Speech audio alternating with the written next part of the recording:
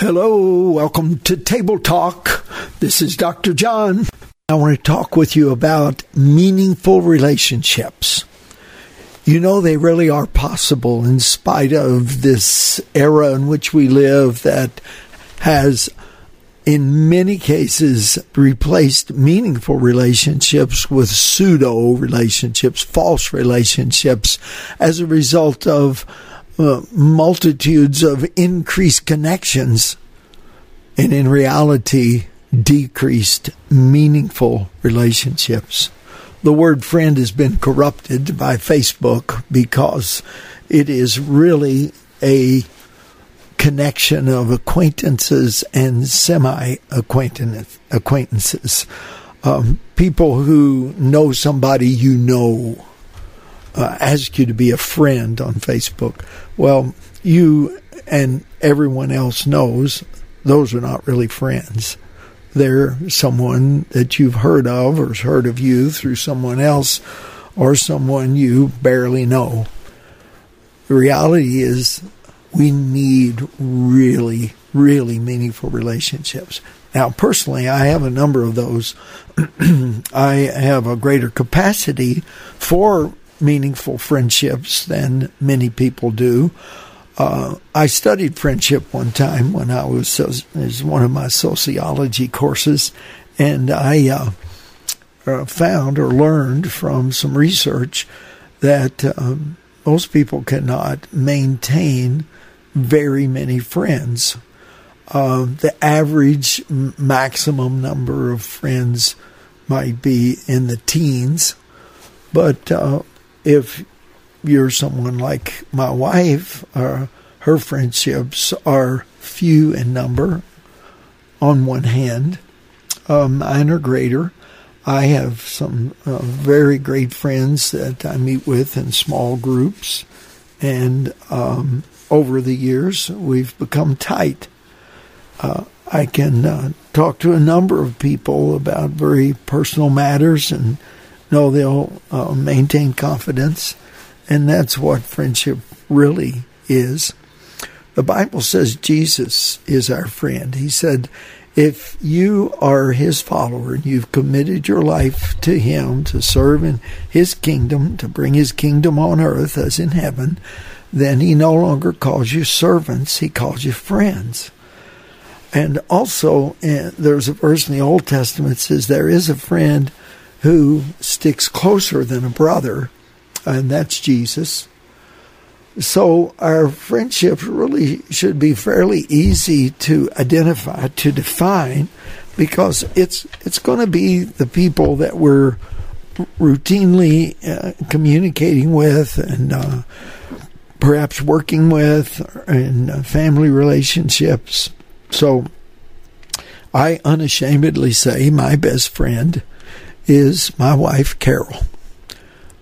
There's really not a close second, even though I'm extremely close friends with my kids and grandkids.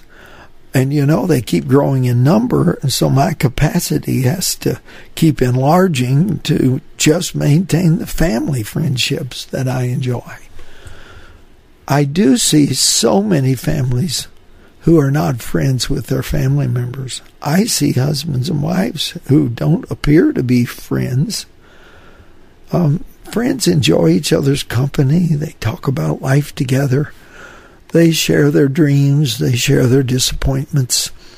They pray together. They enjoy life together. They have fun. They go places and do things. That's what friends are for. God designed us to be in meaningful relationships. So please do not allow yourself to get caught up in false friendships, pseudo relationships. What's really going on in our culture? Well, it's a culture of communication through electronic means. I always tell my kids that their communication needs to be personal. That the absolute worst communication is to just send somebody an electronic message. And then after that is a phone call. That's better. And then a note. That's better than a phone call. A written note, old-fashioned. But the very best is to sit down face-to-face and love on someone in person through your encouragement and help and friendship. I hope you have a friend. I hope you have a good friend. I say that one of the Beatitudes could be, blessed is the person who has one really good friend. I feel greatly blessed in life, and I find great joy because I have many really good friends.